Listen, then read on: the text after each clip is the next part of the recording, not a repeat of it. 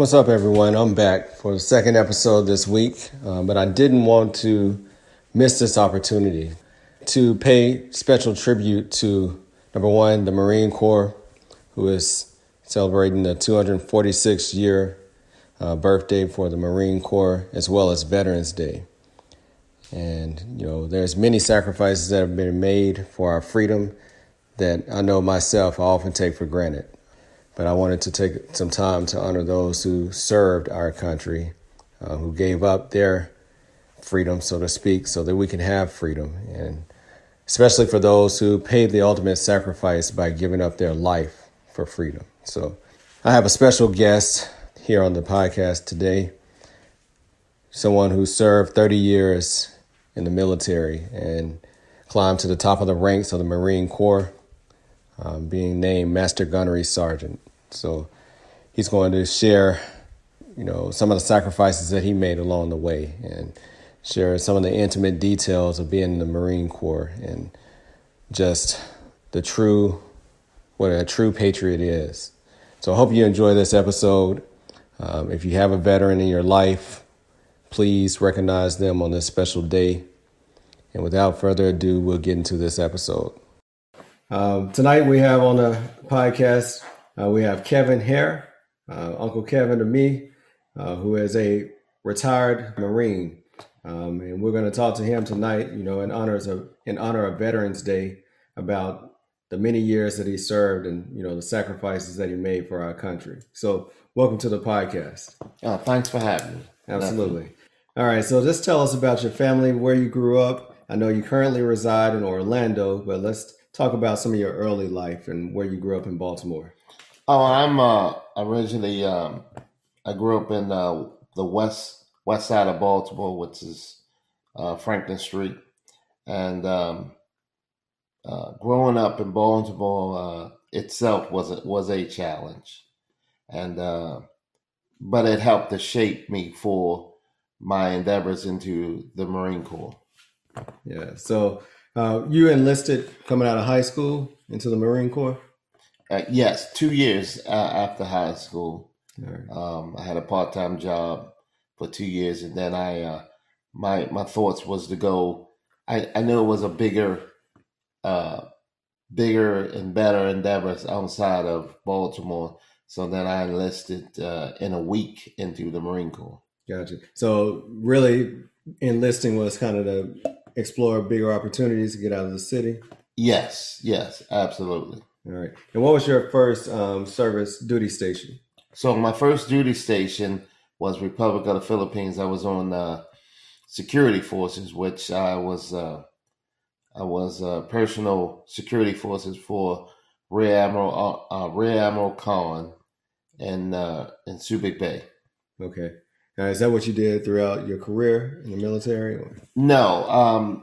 One thing about the Marine Corps is that if you display proficiency at your job early on, they will allow you to do cross training to other jobs that might not even be related to the job that you're doing, because they see in you that we will get a better investment if we allow you to if we get the most out of you in various areas. Gotcha. Make you more marketable when you even retire or get out of the military. Okay. So was it always your focus or your dream to be career military, to serve, 20, 30 years, or did that just kind of happen? No, it was not. I had originally signed up for this 3 years. I said I'm going to do 3 or 4 years. We had 3-year contracts back then. They don't have those anymore. But I originally signed up for 3 years, and I thought I was just going to do my first enlistment and get out. Mm-hmm. But as I would go home and visit my family, I started to compare and mature, and found out that I was doing a lot better, that the military was taking care of me a lot better than it would be if I had gotten out. So I continued to re-enlist a dozen times to accumulate these 30 years of military service. All right. So during your 30 years, you served in the Gulf War, which was in the early 1990s, right? late, late. It was 1990 to 91. End of 90 to 91. Yes. Okay. So let's speak about some of the sacrifices that you have to make to be a Marine, to serve our country.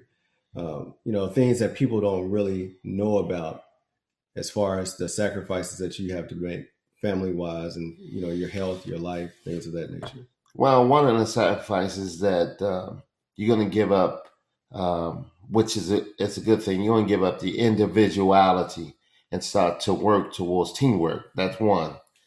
There are going to be long nights and days and months away from your family, and that just comes. That's with the territory right there. That comes with the territory. So there are sacrifices you're going to give up, and they're going to be sometimes sleepless nights where you're standing post, or you're on call, or you have something that arises because you might be put in that leadership position, and someone under you might need that help or assistance or guidance. So yes, it's a big sacrifice. Yeah. So you mentioned teamwork. So many times in sports, people will refer to the military or refer to war, refer to being a true warrior and things of that nature. And truly it pales in comparison to the sacrifices that you really make, especially in wartime, or the just being away from family and the true call of duty to be a Marine or to serve our country. So what does that mean to you when you hear a true warrior? A true warrior is a person that is prepared. I'll just give some attributes. They're prepared to give the ultimate sacrifice, and that's one thing that makes the military unique from sports. Sports, we play the game. You make some sacrifices here and there, but at the end of the game, you got another game. Right. In the military, you can go to war, and at the end of that war, some don't come back. There's no do-overs. There's no resets. So it's the real deal. It doesn't. It's not a game per se, but some people usually compare it to a game. Right. But I think what they truly mean is being a competitor. Or, yes. It's probably a little oversight in what we're saying, but yeah. To be a true competitor and to compete and put it all on the line, even though you're not putting your life per se on the line. Yes. All right. What would you say is you're a very decorated military, very decorated Marine. What's your most special honor that you achieved? I think my most special honor is not what I wear on my chest or the stripes that I wore on my arms. It was being able to build relationships and the camaraderie that you build from young men and women all over the United States, and the sacrifices that you'll make for one another is, to me, the greatest achievement. And then the ultimate one is to the gentlemen, the men and women that you take to combat, be able to bring them back and bring them back, allow them to come back to their home safe and sound. That's my biggest achievement, that the gentlemen, the men and women that I was entrusted to take care of, they make it back. That's an achievement right there. Absolutely. So what about as a leader in the military, as you grow in rank? Like you said, you have sons and daughters of people back home, and you know that you're being entrusted with their lives. Just kind of speak about the seriousness of that. Well, it is very serious because, one, we cannot put a price on a human life, and it's precious. And although we know the dangers and the rigorous challenges of being in the military, we none of us sign up to lose our life, but per se, we, in a certain way, we are. But we hope that we don't have to pay up, but we're prepared to pay up if called. So, earning the rank of Master Gunnery Sergeant, kind of speak to that. As what does it take to earn that rank? Well, the Marine Corps in general has two E9s. One is a Master Gunnery Sergeant, the other is a Sergeant Major. They are the top of the enlisted rank structure for the Marine Corps. A Master Gunnery Sergeant is a technical expert at his or her MOS, which stands for Military Occupational Skill. And it takes a person to be technically and tactfully proficient at their duties, as well as discharging their duties, which is leadership. Okay. And that's something that you earned at the end of your career, or at what point in your career did you earn that? I earned the rank of Master Gunnery Sergeant at my 26-year mark in the Marine Corps. You served for 30 years? And I served for 30. Okay. So it's one thing to serve our country and to be in wars and, like you said, to come back home to survive. But life after the military is a different ball game. Let's speak to many of the unseen wounds that the military and the servicemen have after a war or after combat or even just serving, for several years in the military. Yeah, great point. Great question. For years we have not known about the unseen wounds that veterans walk around with. We just assume they're angry. We just assume that that's how it is. But when veterans go off to fight war changes you. Mm-hmm. Fighting any war, anywhere, changes you. Because you're not only trying to survive, but you may have your life taken away from you, or you may have to take away someone's life. And that war in itself will change you once you come back. And many veterans struggle to adjust to what we call civilian life or civilian society. And I think mental health is now starting to be talked about, but you have to remember there were veterans long before me who have died or probably committed suicide. And this is the time of the month, the time of the year where many veterans commit suicide during Thanksgiving and Christmas holidays because they're not getting the help that they should be getting, because far too often people just stigmatize them as if it's one size fit all. So we have to do a better job in this country at helping veterans with these unseen wounds to adjust, not medication, but we have to come up with innovative ways and techniques to assist them at all costs. Because ultimately, we all sign on a dotted line to support and defend the Constitution of the United States, against both enemy, foreign and domestic. A lot of people leave that domestic thing out, but we're signed up for that. We sign up for that. And so we got to do a better job at helping veterans to adjust back into society. I have the opportunity of treating veterans, but I see the struggle sometimes of going through the system, of getting approval for medicine or getting approval for surgery, getting approval for therapy. So many times I'm sure things fall through the cracks and veterans are not able to get health care, or whatever their benefits are. How would you assist, or how would you advise a veteran who might not be able to get the benefits or struggling to get health care or things of that nature? Well, they are. I would suggest to definitely, there's so much. The answers to a lot of the veterans' red tape it's because of lack of knowledge.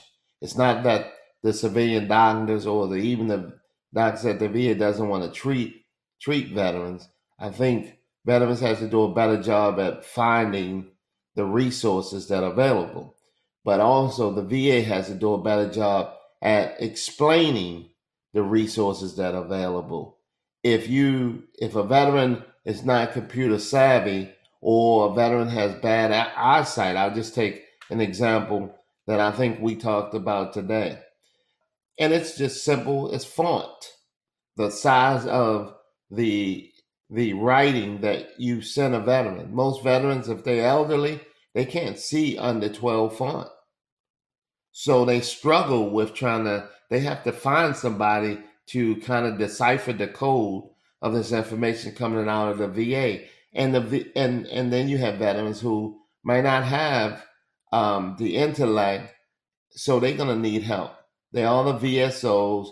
They are lawyers and attorneys that help out, but the attorneys are doing it for a pay, which they rightly should get it for a pay. But veterans, there has to be more alternatives to helping veterans out.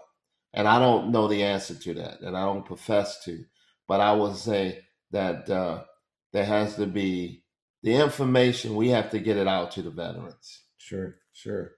And you mentioned that before, and that really was enlightening when I heard you say before, don't let a veteran spend a holiday alone, because that is prime time for suicide. So, I think that's definitely something for the listeners to take away. If you have a family member, if you have a loved one, make sure that those times that they're more prone to injure themselves, they're not alone.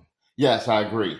And what my wife and I used to do, every duty station we had, if I had a veteran if I had a Marine that served under me that did not have family members, I would always ask, where are you going for Thanksgiving? Where are you going to be spending Christmas? And many times we have invited them over to come spend Christmas with us, because when a veteran's alone, especially if they are suffering and struggling with PTSD, that is prime target for them. All kind of bad things could happen. Absolutely. So during your 30 years, I'm sure there were many high points, many low points during your career. What was probably the highest point of your career? What do you remember? What stands out most? I think the highest point to my career would be probably achieving the rank of Master Gunnery Sergeant, because I honestly did not think I would stay in for 30 years. So I would say that's one of the high points. And two, one of the high points, obviously, always is having a child, my daughter. Mm-hmm. That's a high point, I would say also. Sure. And I guess on the contrast, what's probably the lowest point that you can recall from your career? I think the lowest point is wanting to help somebody and was not able to. Like when I for example, when I drive around and I see homeless veterans, I'm like, we live in the United States mm-hmm. of America, one of the richest countries in the world. And how could this veteran be homeless? This is the same person that agreed to sign on a dotted line to probably pay the ultimate sacrifice, and they living under a bridge. I don't get it at all. I think we have enough money in this country that there should not be a hungry child. There should not be a homeless veteran. Should be anyone that does not that can't have a meal every day, every night, when they want to. I don't get it. I think that's a low point for me, not being able to help everybody. Sure. So on Time Out with the Sports Doctor, this is your final timeout. So, we spoke about the sacrifices. We spoke about putting your life on the line. We talked about high points, low points. All that you went through during a 30-year career. If you had to sign up tomorrow, would you do it again? Oh, absolutely. Without a doubt. Because one thing about serving in the armed forces is that the camaraderie and the camaraderie and the struggles and winning as a team together is unmatched. Well, our motto is once a Marine, always a Marine. So you never leave the Marine Corps. It transcends through all. I mean, for your entire time on this earth, you never leave that, and so that's what makes it's worth it. And I would do it again. I mean, wouldn't even hesitate. Absolutely, absolutely. And I figured that would be the response, but I just want to hear you say it. Now, one other thing, I know you're a big reader, so leave us with some great books or books that really touched you about leadership. It's a book that I read called "Who Moved My Cheese." That was a book that I read. That was one of the first ones, a long time ago, that I read. Any of books on leadership, I actually, some of the Tony Robbins books, Les Brown, Alex Hopkins. I can't remember any of them that comes to mind, but I am full set on leadership. And leadership, you can take that anywhere. So if you're looking to sharpen the iron and be the tip of the spear, and no matter what you do, you cannot do it if you don't have leadership. So you got to hone your skills. And that's one thing I can say my nephew has been doing. He's been picking my brain every time we get together. Not just on this podcast, but we talk leadership every time we get together. And I see the growth and development in him. So I think he'll be the best one to tell you about some leadership books. Sure. Well, like I said, over this last couple of years, I've been on a journey to educate myself financially about leadership. Some of the first things that come to mind is Robert Kiyosaki, Rich Dad, Poor Dad, Cash Flow Quadrant, learning how money moves, from being an employee or being a small business owner to being a large business owner or an investor, and how the money moves and how certain people pay taxes and certain people have all these different things that they can shelter, their money in. So that was one major book, and also another book that stands out is Start With Why, by Simon Sinek. And that was a really great book about, people can tell you what they do, but many people can't verbalize why they do it. Yes. And once you really are centered in your why, that's when you can, and that's one thing about Maisha. She's very centered in that why around this dental practice. Yes. And it's not to clean teeth. It's to impact lives. Yes. It's to be able to teach young children that, hey, you can go from anywhere to being whatever you want to be. Yes. So that's another book that jumps out. But yeah, education is important. Reading is important.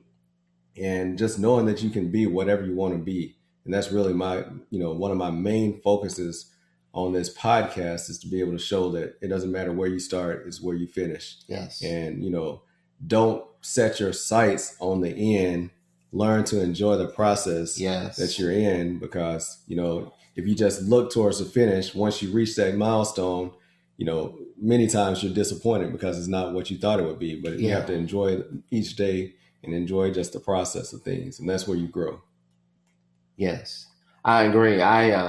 One thing I'd like to add also, that for veterans and for people as a whole, I spent many of my years leading people and helping people. And then at the end of my career, when I retired, I forgot about me. Don't forget about you. And the good doctor said, enjoy the process. And that made me think about it.